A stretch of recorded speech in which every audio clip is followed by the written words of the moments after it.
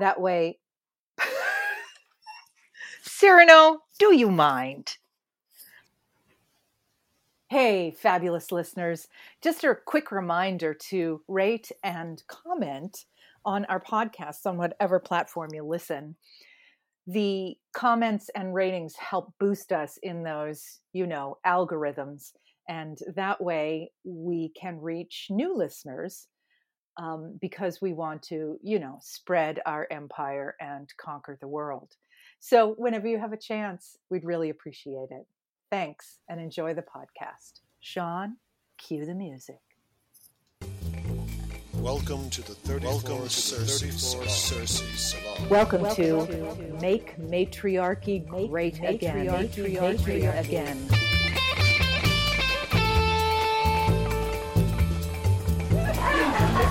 Interagir tout au long de ce cours.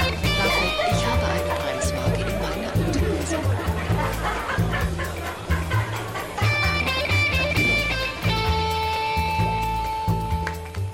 And welcome, everyone. Those were the wailing sounds of guitar music in the background. That tells you it is the 34th Cersei Salon. Make Matriarchy Great Again. I am Sean Marlon Newcomb. And as always, I am here with Dawn Sam Alden. So, Dawn, can you tell our friends out there what we've got set for today? Oh, I'm super excited. You may not have seen this movie when it came out a few years ago. And if so, you should go back and watch it. Because we're going to talk about Professor Marston and the Wonder Women, which is a movie, not surprisingly, about the creation of the Wonder Woman comics. And we have with us an amazing guest, Teresa Giussino, who writes for the Mary Sue, among other fabulous things.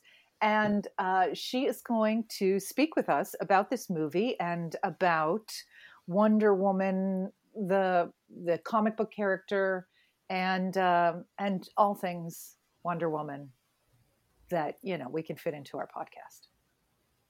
So, on that note, on that sort of trailing off random babbling note. I thought it was a lovely trailing off random babbling note. Hi, Teresa. How are you? Hi, I'm good. How are you? That was the best intro of all time. Oh, yeah. Thank you. No, I am very, very happy to be here. Thank you for having me. Would you be so kind as to tell us a little about yourself? Sure. Again, Teresa Giussino. Big fan of Dawn, and I'm very happy to meet you, Sean, as well. Nice to meet you. I am a writer. I live in LA, and tiny correction. I did write for the Mary Sue. I no longer. Okay. But I was an assistant editor there for 3 years. Huge. You can type in my author tag. There's hundreds of articles by me on there, and a lot of them about this movie that we're going to talk about, Professor Marston and the Wonder Women. I noticed that. Yeah, Annapurna reached out to us because obviously we are a, and I'm still a part of the Mary Sue family, even though I no longer write for them, so I tend to say we. But the Mary Sue is a feminist pop culture geek-focused website. Although they've since expanded, like in the time I was there even, they cover pop culture, of course, and all the geeky, nerdy, fun things, but they've, also started writing about politics and kind of broadening their criticism of media in general to include news media and other forms of art. But yeah, they came to us because, obviously we had a sweet spot as far as the audience they wanted to go for, which was, primarily female, primarily geeky, and feminist. And I think they did the right thing because they, when our editor-in-chief came to us and said, hey, who wants to cover Professor Marston and the Wonder Woman? I was like, me, I do. Give me all the things. Exactly. So I got to interview some cast and go to the premiere screening of it at the Toronto Film Festival and all that good stuff. So it was a lot of fun. Wow, that's great. Yeah. I think we share the same audience, so I think that's perfect. With the Mary Sue, so the feminist geeky crossover is going to work really well. It is strong with us, indeed. Yes, indeed. I got that vibe. So we're going to talk obviously today about this film. As I had mentioned, we have a little tradition here, which is called what's the big idea? So I would love to just ask you what the big idea you'd like the audience to take, in terms of going ahead and listening. What's the big idea you want to get across about Wonder Woman? And I have to give you our angelic choir. The big idea. We've left her speechless, Dawn. Now, the big idea about Wonder Woman or the big idea about this film? About this film. About this film. Got it. Because I did have a big idea about that. Well, both. Whatever big ideas you want to share, we're open to all big ideas today. Yeah. Well, then get ready. Buckle up. But my big idea, or the thing I hope people take away from this movie when they see it, is that, it's a period piece about a non-traditional relationship between three people. And the fact that it's a period piece, and obviously Wonder Woman in and of itself was controversial at the time that it was created. Marston's relationship with these women was controversial at the time, but it's still controversial today. Mm-hmm. And what's interesting is that I've noticed polyamory as a topic coming up a lot lately. Like, I just seem to be having a lot of these conversations with people. I myself am in an open marriage, and it comes up a lot, and it's still, all these decades later, right, as progressive as we think we have become, and we have in many ways. Mm-hmm. But the ideas that are explored in this film, in this period piece, are still relevant and still important to explore. We can't so easily look back on this as quaint and like, oh, isn't it terrible how back then people had to deal with this kind of nonsense, because we're still dealing with this kind of nonsense. Yes, absolutely. We're still in that cultural construct. Let's first, for the listener, let's kind of draw out who's involved in this. So who are these people we're talking about in this film? Who are they, and what did they do? Are you asking me or Teresa? Oh, Teresa. Okay. I could tell you myself, but it's just I just thought like we would kind of just set it up for the listener, because Teresa, I have actually really fascinated by Marston. And I've read Jill Lepore's book on the secret history of Wonder Woman. I've read some of Marston's writings, and so I think he's just an interesting character. And of course, Wonder Woman we talk about the Amazons a lot on this podcast. So she's and matriarchy. And matriarchy, which Marston, a lot of his ideas, were about what did he call it? Gentle dominance. Yeah. Yeah, and the whole... I was hiding the siren, sorry. Loving female dominance, I think. Loving female dominance. There you go. So, and the Amazons in Wonder Woman are a matriarchy, that the comic book that he created are a matriarchy. So it's he's got if he was alive today, we would love to have him as a guest on this podcast, because I think, we would have a lot of ideas in common. Now, he did have also some problematic viewpoints, but we'll talk about. So again, for the listeners, so Walter Marston is one of the characters in the film. William. William Moulton Marston. I would say Walter. I was going to say, I'm like, wait, no, that's not right. No, did he have a brother? He had a brother, and the brother was, I always call him Walter. So William Moulton Marston was the creator of Wonder Woman. He was also a Harvard-trained psychologist, and he, along with Elizabeth, invented the lie detector. And so Elizabeth was someone. She was also a Harvard-trained psychiatrist or psychologist in the budding field that did not really have practices yet, but because she was a woman, and Harvard would not grant her a degree from Harvard, she actually was granted a degree from Radcliffe, which was the women's college associated with Harvard at the time. Yeah, and it's interesting because then we have Olive Byrne, who Mhm. is the third member of this of the main trio of this film, who was a student of Marston's when he was a professor, and someone who comes into their orbit and kind of fascinates both of them, Mm. which is interesting. Mhm. And it's talking about the about Marston's kind of complicated feminism, because on the one hand, yes, he was all about uh, gentle female dominance, as you said, but then there is that problem or that element of putting women on a pedestal, Mhm. and that's kind of its own backhanded Right. compliment in that, you know, it's so that it kind of feeds into the women are pure, women are naturally nurturing, women are, you know, X, Y, and Interesting. Z, and we can learn so much from women. They, you know, everything about women is about peace and about love and about whatever, and it Right. Ah, doesn't really see women as people, it sees them as an ideal. Right. um yeah. okay. Can we talk a little about, because for me, obviously, in the context of this, very podcast platform, so that the existence that Marston has in that circumstance.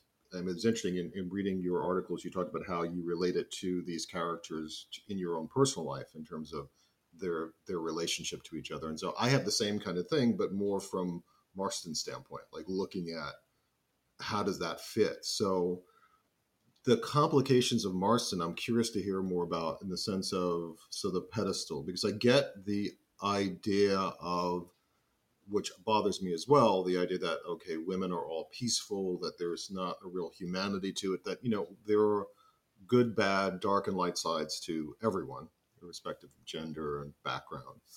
But the Marston falls into that trap a little bit. I see that too. Do you see there any other areas where he falls into something you would consider problematic, or is it mostly about the kind of state of nature thing?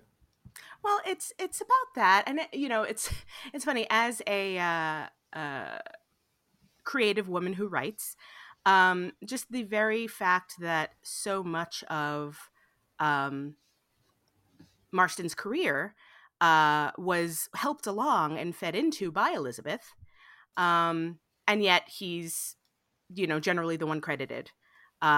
He's the one that, you know, up until recently, and I think Lepore's book had a lot to do with that. Um, Hmm. you know, and it's not like he was, you know, going out of his way to To hide talk her about. involvement. Yeah. Yeah. Yeah, like he wasn't hiding her involvement, but he also wasn't touting it Mm. particularly. Right. Hmm. He never shared billing with her, you know, and it's uh so yeah, it's I think that it's important to, you know, whenever we talk about anybody being a feminist, is that like what does feminism mean for the time in which Hmm. they exist? Right. You know, like he was Right. absolutely very progressive for his day, for sure. There's no question about that. Um, but then it's like, okay, well, where was he hemmed in by his, you know, gender norms and And all Hmm. of yeah, that? and his own blind spots, Hmm. because Right. we are all humans, and we all have blind spots in our progressiveness, in some ways or other, that have to do with our upbringing as well as our time period, and what's Totally. floating out there in the ether. Yeah. And this actually Sean might be able to speak to, because I haven't read the Lepore book, Hmm. but I understand that because when I talked to Angela Robinson, who directed this film, and you know, she was talking about, you know, her approach to writing it and all of that, and I know a lot got cut. For example, the fact that Marston had a relationship, like, you know, there were 5 people involved. Hmm. Um, and so it kind of, the movie distills it down to these 2 relationships that he had, mostly because these 2 women ended up having a relationship after he died. Right. And they stayed together, which is its own thing.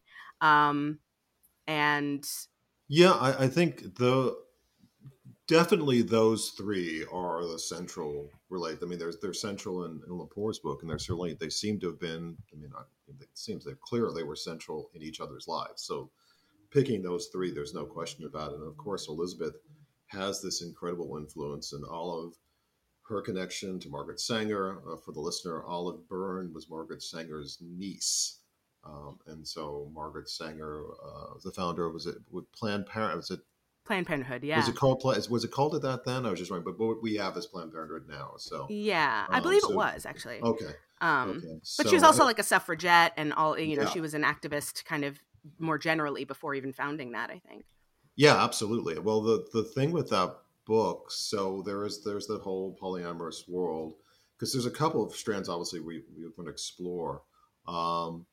Because there's the issue of, you're talking about also the relationship in the movie, but there's also the theories and the context of what's going on in terms of how people looked at feminism and matriarchy in ways that sometimes I think are even ahead of where we are now. But yeah, those three were clearly that's the unit in some sense. And so Olive and Elizabeth were part of that suffragette female empowerment, very distinct kind of sensibility to it in that era. And Lepore writes a lot about really fascinating stuff from that era. So yeah, Marston in the middle of that. I've always thought, okay, that's a very interesting path. I was curious as to how that happened, and I don't know that I have found answers that what shaped him into that. But the film is definitely much more about Olive and Elizabeth's relationship, and I think that was extremely interesting choice. Yeah, I think that was the stronger relationship, to be sure. But one of the things that actually Teresa points out in her reviews is that it really was a balanced movie between the three characters, but because the women are actually given equal treatment in the movie, it feels like the movie is all about the women. Yeah, and that was something that was done very much on purpose, according to the filmmakers. Like it's like, okay, let's treat these women as important as as if they are as important as William Marston, and that's what it feels like. And something interesting too about the dynamic that what's funny is that I always identify with Olive in all of this. Really? Oh, yeah. Wow. It's very, very interesting. I mean, not for nothing, but like just personal side note, like if a hot Tweety couple of intellectuals wanted to like let me live with them, I'd be into down it. For that. You'd be down for that. Yeah. So I'm like, Olive's living my best life.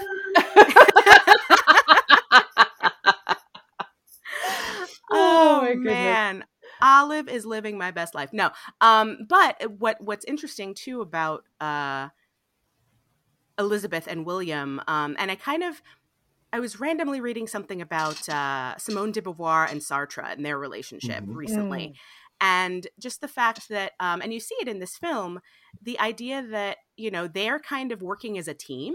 Right. And which is great. And like they kind of are in sync in an intellectual way, right. But how that kind of makes it, that they are kind of seeking out, like there's that scene in the film where they're sitting on the steps at Harvard and they see Olive, and Elizabeth notices William checking her out, and they're kind of like talking about her as if she's a science experiment. Right. Yeah. Yeah. And it's like, oh, there's that element of this intellectual couple kind of exploring this side of themselves almost as an exercise, which I found fascinating, because it's like, obviously I feel like there's more feeling there once they engage with her, get to know her, they actually become a family unit. But at the start, it almost seems like this kind of clinical, let's see what happens if we, do this kind of vibe to it. If we pull her into our orbit, yeah. Yeah, it was a really humanizing scene about Elizabeth, because she says she doesn't care and very clearly cares. Yeah. And I thought that was a really wonderful.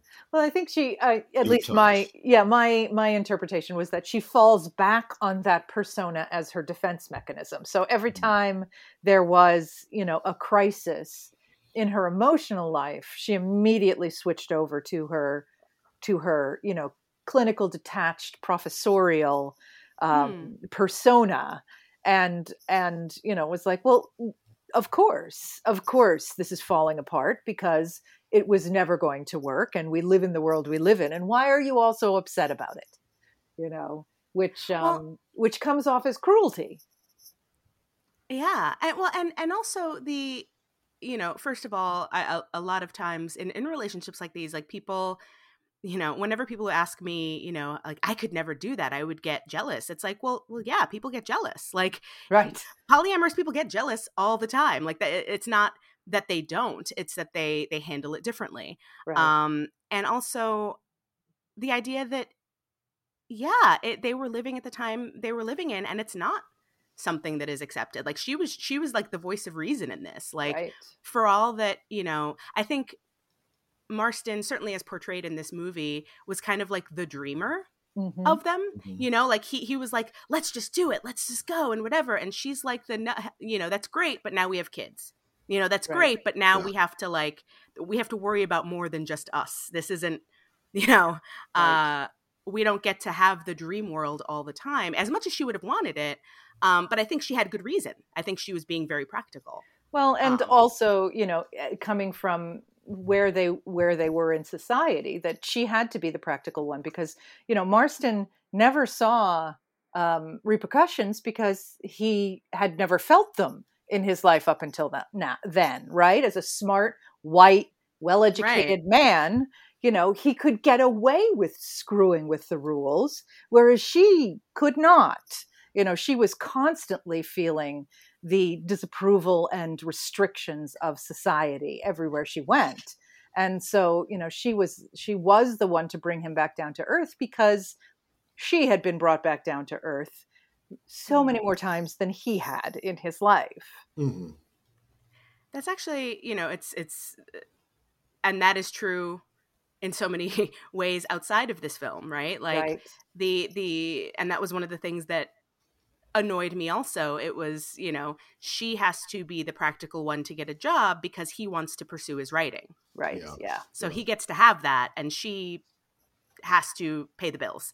And meanwhile, Olive, it's like, you're the one who stays home with the kids, Right. and Right. it's, it's a lot of kind of shifting around for him to have his comic, or his other writing, his other work. Right. Yeah. And It says a lot about culture because, in a sense, it's almost as if they say, okay, he's the only one of the three of us who has a real shot at being successful and getting out there because he is a man. You know what I mean? It's like it's this. So you just see the way the culture is structured, so that even though he does seem to be an idealistic, genuine idealist, he still benefits from the fact that he can have one woman pay the bills and another woman take care of the kids while he goes and dreams up something. right. Exactly. Um, Exactly. she, I also found it interesting. She continued she worked for MetLife, Elizabeth, and kept that job till for many many years. Yeah. They both lived a very long time, both she and Olive. Right. Yeah. Yeah. Yeah. William died young. Bill died young. Yeah, I look at pictures of him. This is a strange aside, but I look at him. He's 53 when he died, and it's like 53 in the 1940s looks like 75 now. Yeah, that's true. It's really fascinating to true. me. It's like, Yeah. because I thought, wow, this guy, they have Luke Evans playing him, and he's, Luke is a young actor and everything. And I thought, well, it's a real choice to make, but he's probably about the same age Marston was in some of those scenes. It's just Yeah. Marston looked different. Yeah, I don't know, Marston strange looked aside, but it was, older. Well, when Yeah. you look at anybody in like the 40s and 50s, like teenagers look like they're 30 years old. Like it's, you see kids in high school and it's like, do you own a house? It's the funniest thing. It's so weird how people age. But yeah, So, go ahead. Sorry. No, I was just gonna say I wanted to just go a little more into, because in your review you talk about the disc types that he talks about. So maybe I thought we'd talk a little bit about what disc is and how Angela Robinson uses it in the film to kind of flesh out these characters. Yeah. And that is the disc, was, just to throw it out there, was an acronym that Marston came up with to describe dominance and submission interaction in relationships, and it was dominance, inducement, submission, compliance, and that was his 4 types of behavior patterns in interpersonal relationships about dominance and submission. Well, about everything. I mean, Everything. Yeah, he considered that these were that every human interaction fits into one of those 4 categories. in terms of power relationships. Yeah, and I think he was trying to prescribe like a way to use that to better the world. Right. That if we had a better understanding of how, I mean, it's psychology. It's trying to how to seduce people in the sense of like attraction and seduction as persuading, getting people to do what you want, not necessarily in a sexual sense, but also sometimes in a sexual sense. Right. But yeah, I it's such a scientist intellectual thing to do, to try to ascribe an acronym to human behavior. I just think that's really funny. And it to shows put people into boxes, to say that everyone on the planet fits into one of these 4 boxes at any given moment. It's like, wow. Yeah, I mean, and I think honestly that feels like a kind of an idealistic way of looking at it. Like, I can figure this out. I can figure out people. And obviously psychology is the science of that, right? Like, any psychology, psychiatry, and neuroscience, and figuring out how the brain works and how people behave. But it's just, I just think it's interesting. Like, I've done it. I've come up with the way that people can convince each other to do things, and I'm going to teach college students this.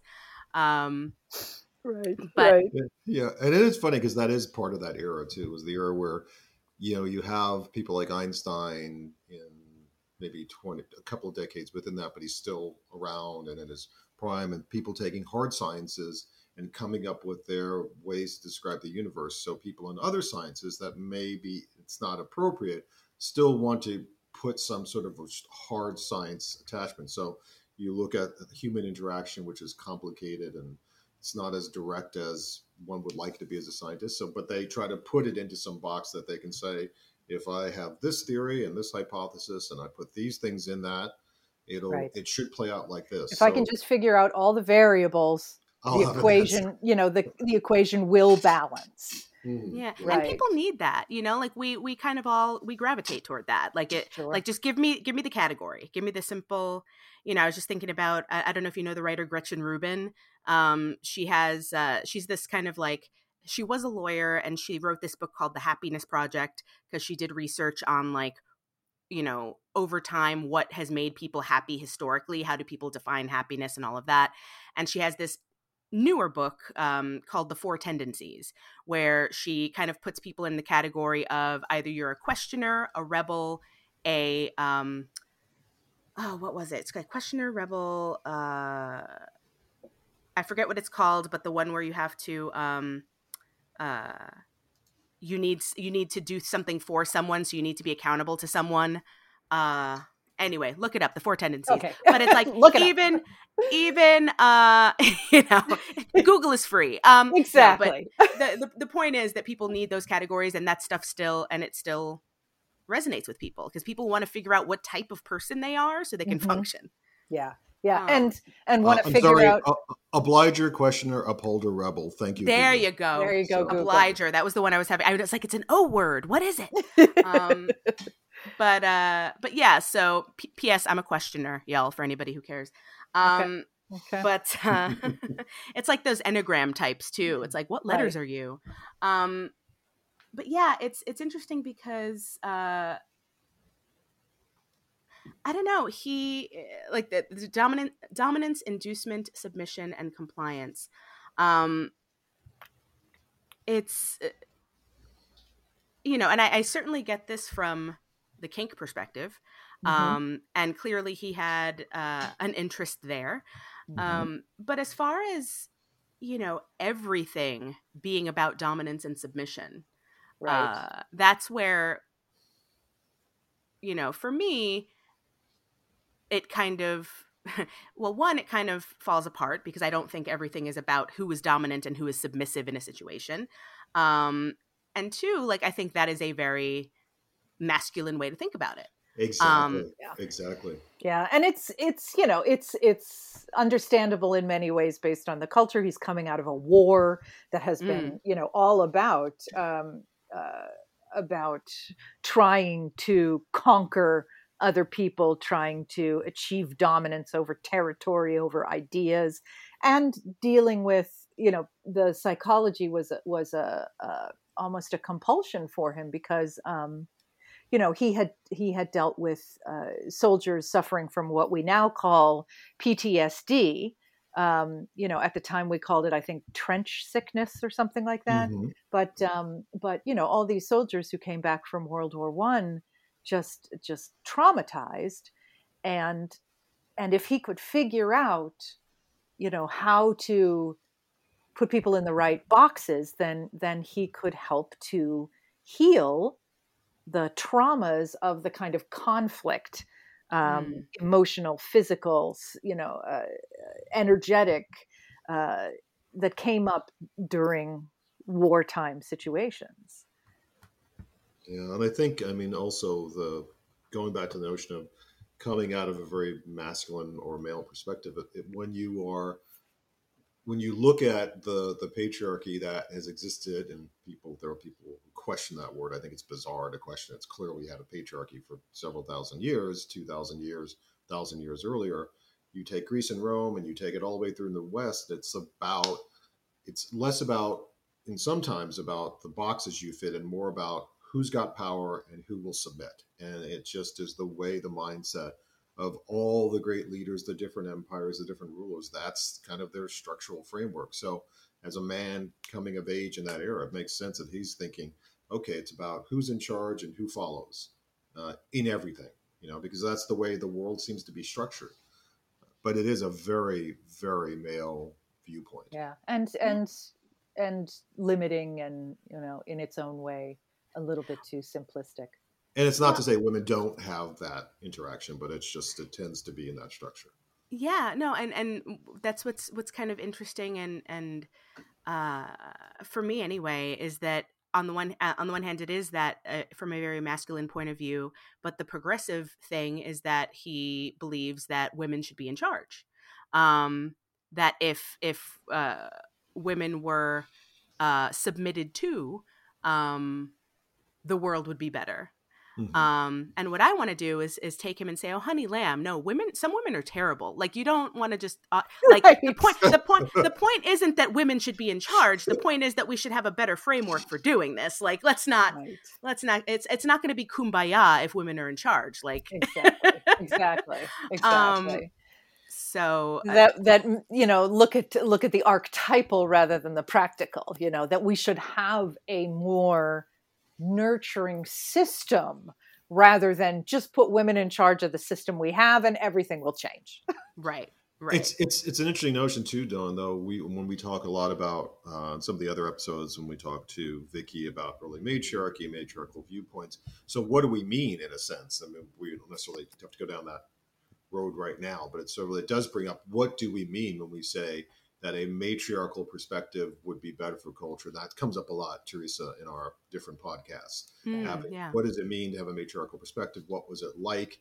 We talk about something called Old Europe and the matriarchies that existed prior to the rise of the patriarchies we know about. It's controversial academically, and we've been talking about that as well. And of course, Heide Goethe Abendroth and her sort of recent explorations into what matriarchies actually were, rather than just viewing them as patriarchies, except with women in charge. Exactly. So what does it mean? So if he's saying, if Marston's saying it'd be better if there were women in charge, one interesting thing to explore, and this is something that somewhere down the line, Dawn, we can take into a podcast, is, well, what does that mean, really? Because we are moving towards that in some of our discussions. If you see some of our earlier podcasts, Teresa, this comes up a lot. So what does it mean? What does it mean if putting women in charge is not entirely the answer? What is the matriarchal response to it? So, I mean, right. It's really interesting. All of this stuff, all three of them are so far. They're saying things that we, once again, and Donna had this discussion, it's like these things come up and then they're buried.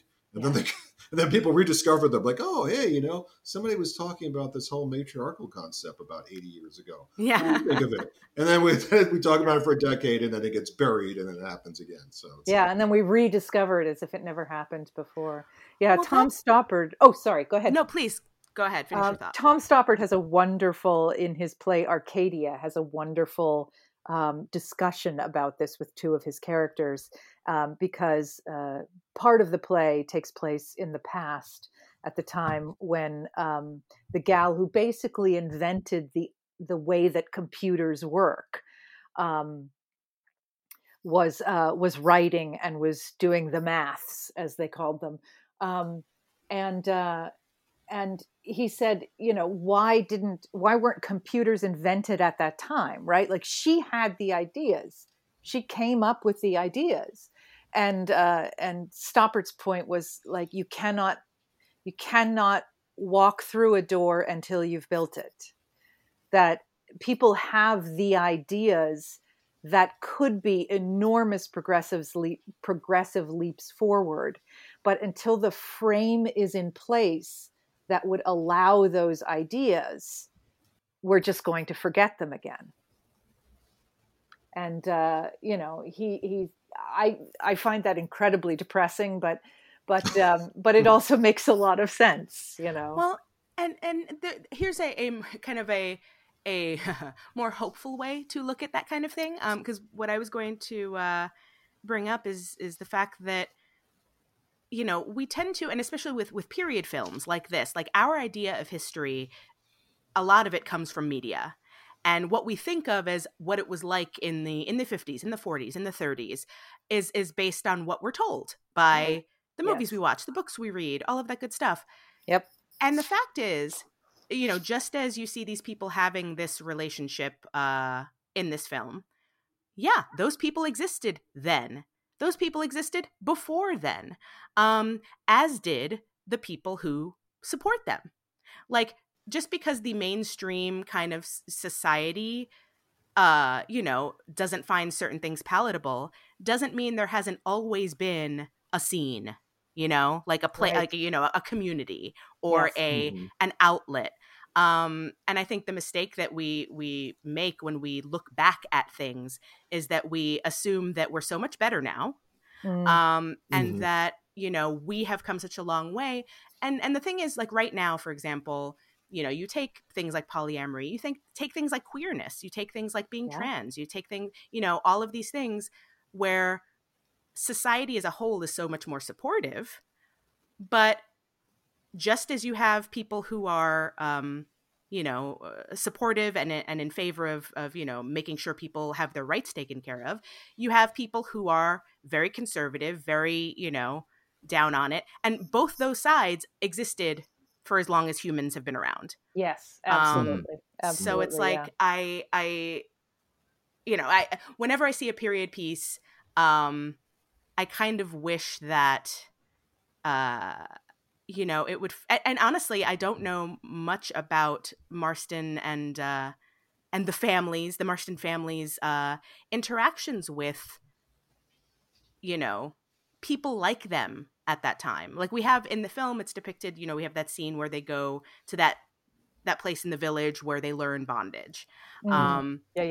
And so they go to basically a workshop, which you could do now, like the Pleasure Chest or Babeland or whatever. Yeah. But like, at the time, he went to this place where they had like a secret back room, and they went to a rope tying class, essentially. Yeah. And so that stuff existed and was there. And while you couldn't be open about it, it also wasn't, it's not as if it was everyone, so beyond the thought process at that time as to have, never existed. That's not the case. Yeah. And so whenever I like, as far as what you said with the, you can't have the idea until you build, or you can't walk through the door until you build the frame.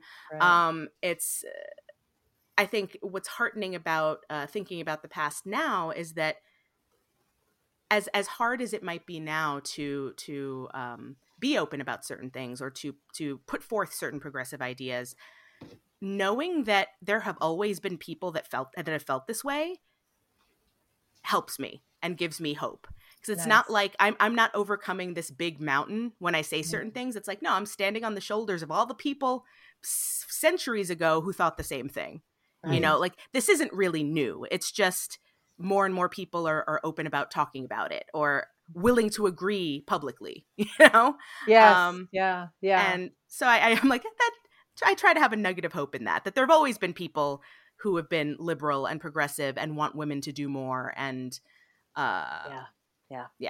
Yeah. I always remind people to think of their own grandparents. Like my grandmothers, they took no shit. They were, they were strong-willed. They went after what they wanted, and I cannot, and then I see portrayals of women at that time who like had no options, were incredibly submissive, and were seen rather than heard, and all that sort of thing. And it's like, no, my grandmother lived at that time, and she would not have put up with that shit. So there is, people are people It's throughout interesting too. time. Yeah. I think some of it you deal with, particularly with entertainment. So, I mean, there are two things. It's like, yeah, there are always, you look at any time period, and for heaven's sake, if you look back to the classical world, then people were, all these concepts we talk about, whether it's a kink concept or a concept of women or these different sorts of things, they all were being talked about, in the first century BC or whatever, or first century AD. Things had already been discussed. It seems we go back and forth. We have cycles. We like you say, people tend to think it's like this line, this linear concept that we've reached where we are now, and then 10 generations ago, no one had any idea of any of this stuff. It's like, no, it's not quite how it works. But I think the other thing that I find disturbing, particularly when it comes to issues around women, is so much of what you see is informed by the mindset of those who create it. And if those who create it are of a mindset that they do not like what they saw of women's empowerment in the past, and Dawn and I have talked, Teresa, a lot about how in that period that we're talking about, Marston, and earlier, around the period of the film and earlier, there was an incredible flowering of really fascinating, really interesting, strong, aggressive, strident women who wanted to go out and say, I'm going to do this particular type of thing. And you don't see that in films, but you don't see that because no one wants to show you that. Yeah. And so there's that issue too. Yeah.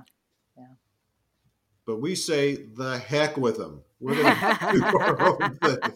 So tell us a little bit, what did you think of the film as it was told, like the movie itself as a film? Can you say a little bit about how you felt about its execution, or how its process? Yeah, no, I am a fan. If you read the review, I loved this film. I mean, I thought it was a beautiful film to look at. I thought the way it was shot was gorgeous.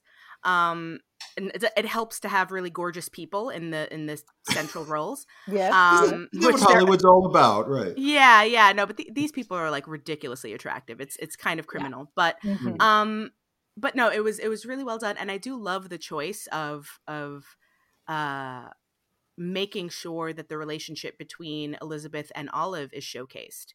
Right. Because so often I think people really misunderstand this relationship, and also kind of polyamory in general. Like, they kind of frame it as, oh, it's just a guy's excuse to be able to have more than one woman at one time.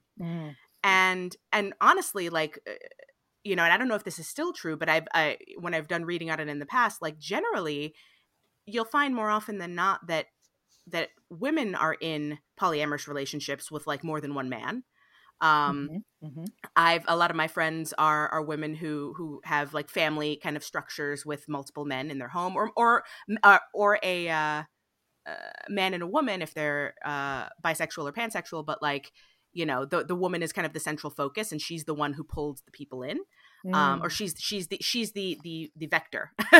Yes, yeah, and so I think there's that misunderstanding.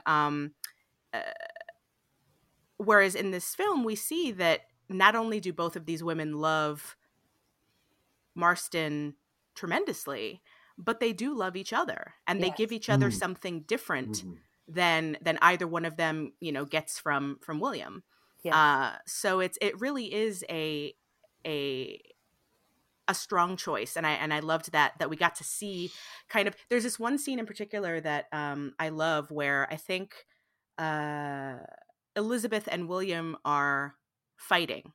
Or there's tension between them, and Elizabeth is in the kitchen, and Olive goes to Elizabeth, and it's a wordless scene. And I remember talking to Robinson about this, and she wanted that moment and to kind of show that these two women, like, they have this understanding and they don't need to talk, but Olive can go in there and comfort her without saying anything. And it was really, really beautiful. I was so struck by that scene as well. That's one of the moments that I remember most strongly in the film, is that they have, like, you can see them have an entire conversation without either one of them saying a thing. Mm-hmm. It's gorgeous. It's just a gorgeous moment. Whereas, by contrast, Elizabeth's relationship with William is all talky. It's talk nonstop. They talk about everything, which has its own value and its own place. Because I'm a talker. Like I value a good intellectual, chat fest. But and so you see like the different things that she gets from each person. Right. So I liked that. I also, I'm a sucker for. I love this period in terms of. We lost her for a second. Oh, I think she's muted, actually. Yeah, I muted. Sorry. I think that's the siren problem. There was a siren, yeah. Okay. I was like trying to, And you can see when... Yes. You can see that. Yeah. Okay. Yeah. So Sean, if you see me do that, there's a siren. I will be back talking. Right. Sean, so it's not the thought police. Okay. Yeah. Sean, can you make a note to just do a little edit there? I think I kind of like that. You do? All right. You want to keep it real? I want to keep it real for the listeners, sure. Sorry, Teresa, go ahead. I'm a sucker for this period of history when it comes to comic books. And I do like that they get into the business side of Marston's creation. The fact that he's trying to sell this. The fact that he's being investigated. The whole central kind of framing device is, him talking to Connie Britton's character, and she's interviewing him about his life and trying to, because remember, this is at a time when, the country is kind of paranoid about communism and about, subversive ideas sneaking into the culture. Yeah. Exactly. So you have, Connie Britton there for the children. Right. Trying to make sure that some deviant isn't trying to inflict, immorality on the kids. Right. But it's another amazing actress too, by the way. Yeah. She's oh my gosh. Wonderful. Yeah, she's trying to keep them, keep the children from being brainwashed by a liberal agenda. Does that sound familiar?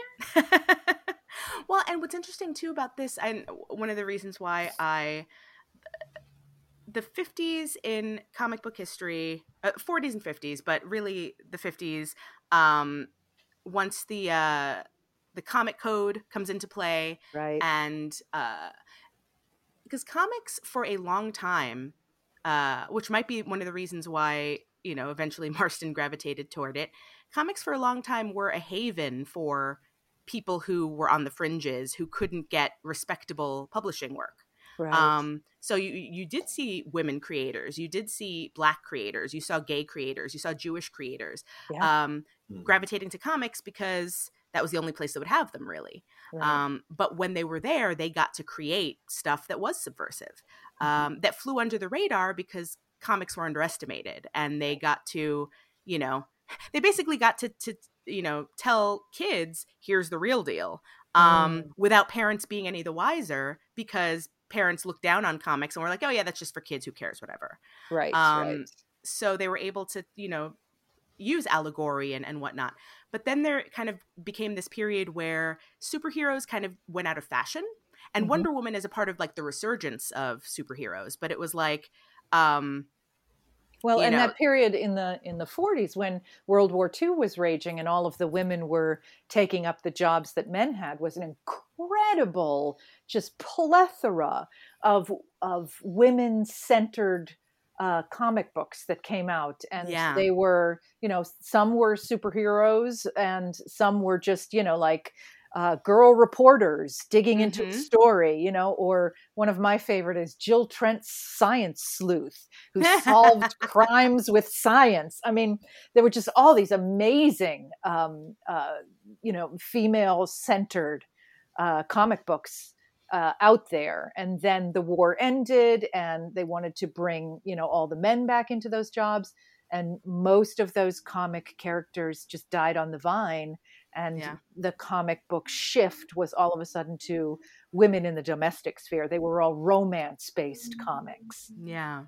Yeah. Or they were, you know, women were, because true crime was also big, or, you Mm, know, pulp comics. So you had a lot of women either being victims or being, you know, vipers, you know, like they right. were the Yes. femme fatale and that kind of thing. Right. And there was a lot of sex. Um, and so at that point, you know, that's when you have like Frederick Wortham and Seduction of the Innocent. If you, I do uh, not know that. that Frederick Wortham was a psychologist who did questionable studies into children and comics, and the effect that comics have on kids. Basically, it Right. was responsible for a huge scare, which necessitated the comics code and also led to comic burnings at Yeah. schools and like all of that stuff. It was, and basically, it's like he did a quote study, but he studied like at one school in Harlem, and It was it was bad nonsense science. garbage. Yeah, Yeah. it was It bad was Right. bad science. science. Yeah. But he used that to propel his own career and also to shut down a lot of what creators in comics were trying to do. Right. Wonder Woman took a really, in the Jill Lepore book that she talks about, the strange path, even in starting in World War II.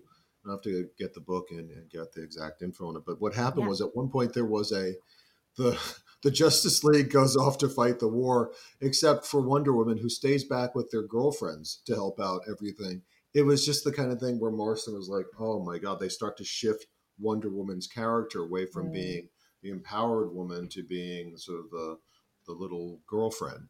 And then when you get into the 50s, then Steve Rogers, I mean, I have to confirm this, but I remember there was one issue where like it's almost like Steve Rogers saves her rather than the other way around. Steve Rogers, for the listener, being the boyfriend or the male The love interest. love interest, I Yeah. should say, not boyfriend Yes.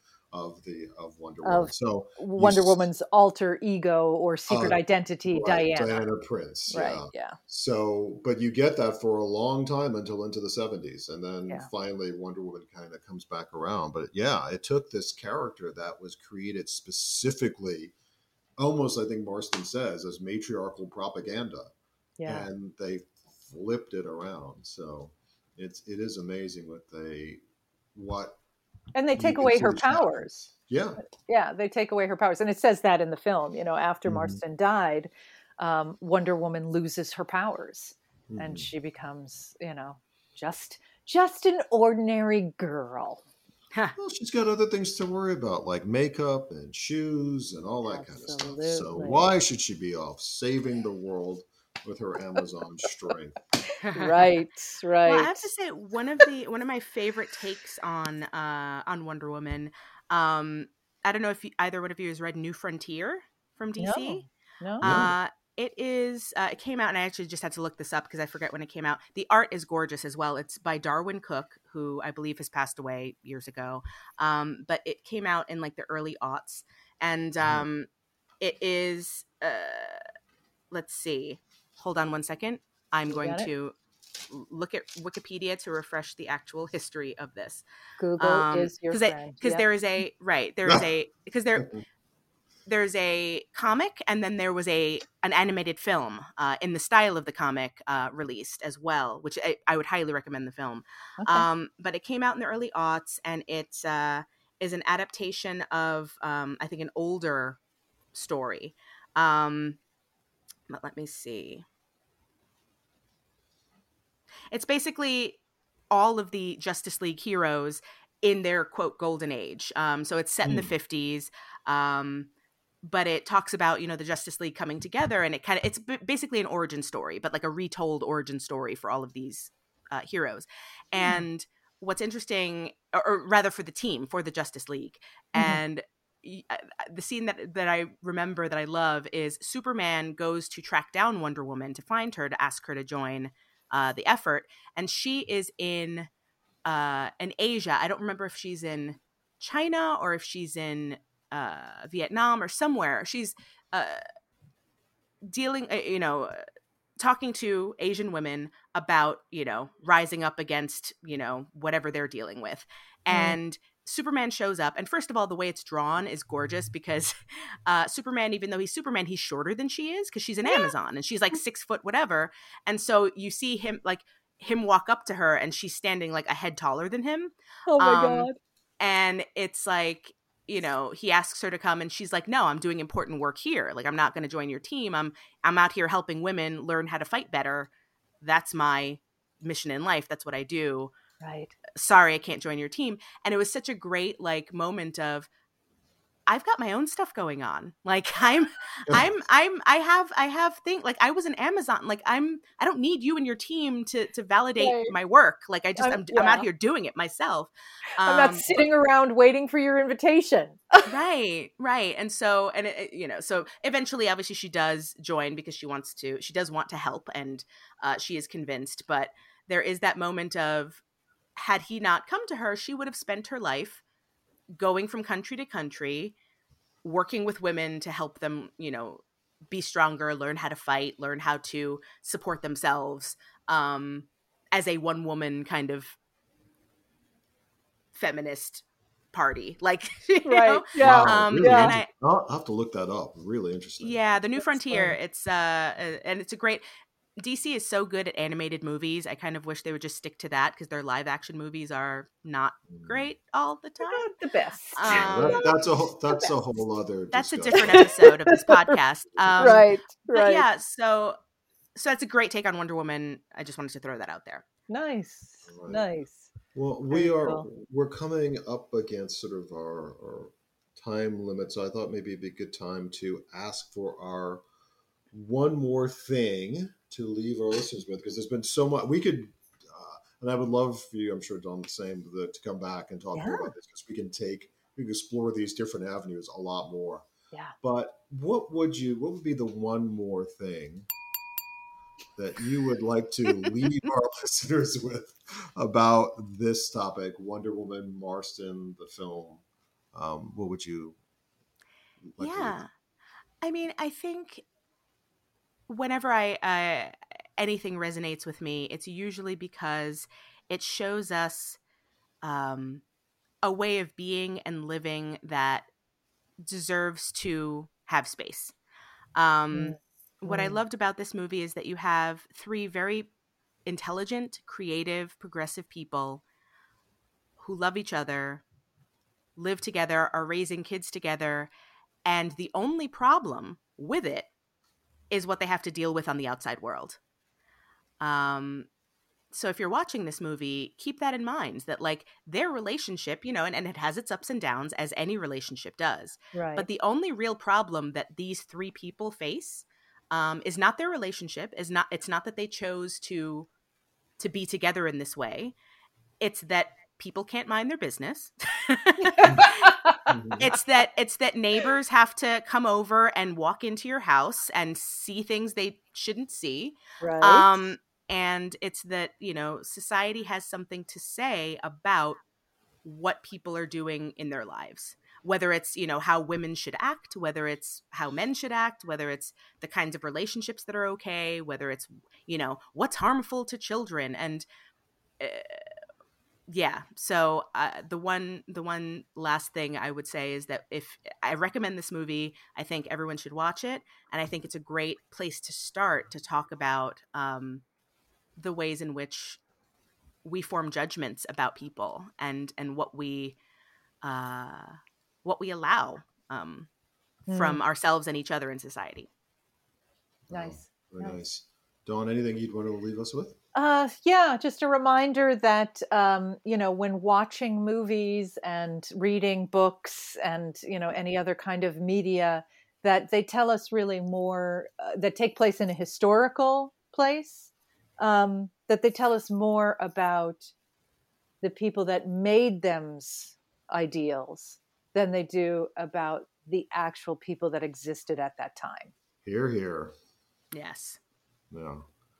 And I would just leave the listener with, please go watch, rent, however you can, stream it, Professor Marston and the Wonder Woman. It's a great film. And also look for Jill Lepore's book, The Secret History of Wonder Woman, which I think is amazing and gives you a lot of insight into the matriarchal movement of the late 19th and early 20th century.